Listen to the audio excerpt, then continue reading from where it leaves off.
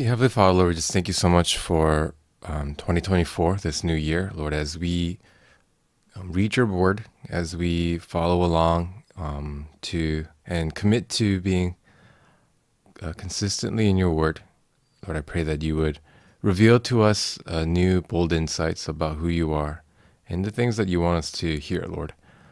We thank you so much. We love you. It's in Jesus' name that we pray. Amen.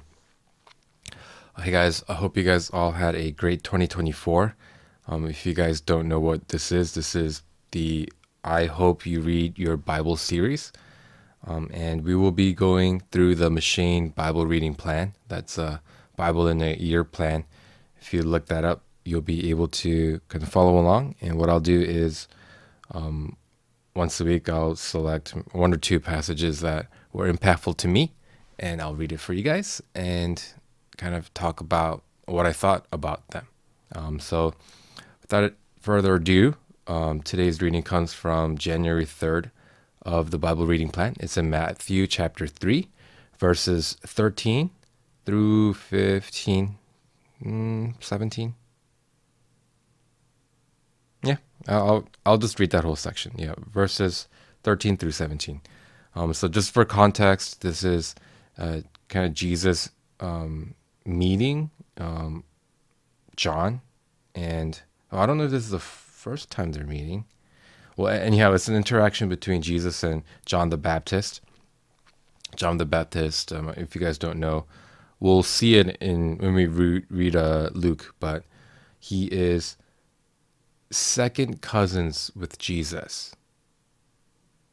I'm not exactly sure if I'm using the second cousin term correctly, but Elizabeth, John the Baptist's mother, and Mary, Jesus's mother, they were cousins. So it's like, I don't know, relatives meeting, but let me read for you guys. This is verse 13. Then Jesus came from Galilee to the Jordan to John to be baptized by him. John would have prevented him, saying, I need to be baptized by you, and do you come to me? But Jesus answered him, Let it be so now, for thus it is fitting for us to fulfill all righteousness. Then he consented.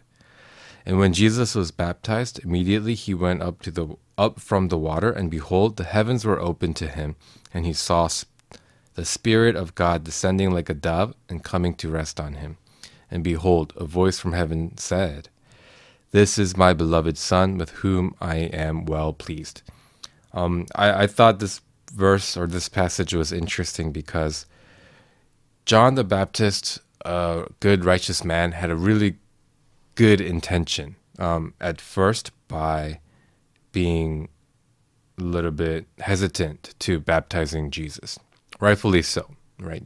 John the Baptist meets Jesus and knows that he is the Messiah, and thus he has this hesitation of, oh, I shouldn't baptize you, you should baptize me.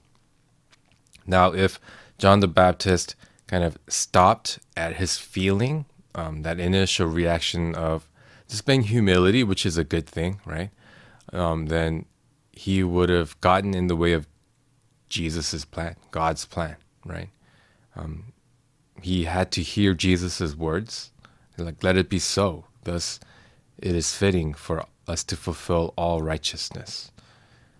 And yeah, it's without those words spoken to John the Baptist, he would have continued living out the feeling, right? Not the actual command. The command of Jesus to ask him, hey, baptize me. And I feel like a lot of people, me included oftentimes, are stuck in this. We kind of self-sabotage by choosing to live in the feeling, by choosing to take parts of what we know of God and Christianity and use that as the ultimate goalpost for how we live. God is a God of peace, so just be at peace with everybody. Don't bother anybody. If someone says that they don't want to hear about the gospel, if someone says that they don't know what church is all about, just let them be. Let them live their lives. If there are people living in unrepentant sin, just let them do them, right? Like that's the kind of trap we can fall into. And so I think it's really important to be aware of the words of Jesus and follow what he tells us. So, yeah, this is really in theme with the whole series of reading the Bible.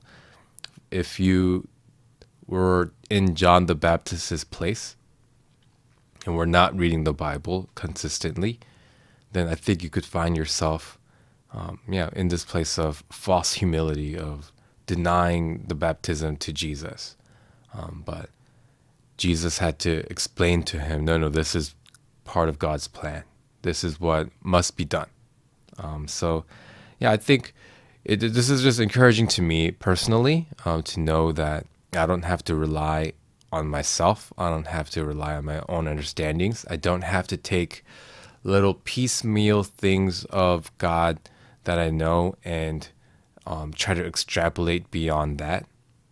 Because the Bible is so extensive. There's so much about the Bible. And, through prayer, as we seek the Lord, we'll be given direction. And I think if you find yourself struggling to figure out how to live your life after reading the Bible, I would say read it again. Because I think Bible does give us clear kind of general missions, like things that we should all be doing as believers, and things that we should keep in mind, ways that we should behave, kind of the focus, who the focus of our life should be. It's all in here, right? So I think, let's not rely on our feelings or our own understandings, and let's go straight to the source. Let's go to the Bible and get the commandments directly from there, and be in obedience to God. So that's it. Thank you guys for listening today, and let's keep reading the Bible together.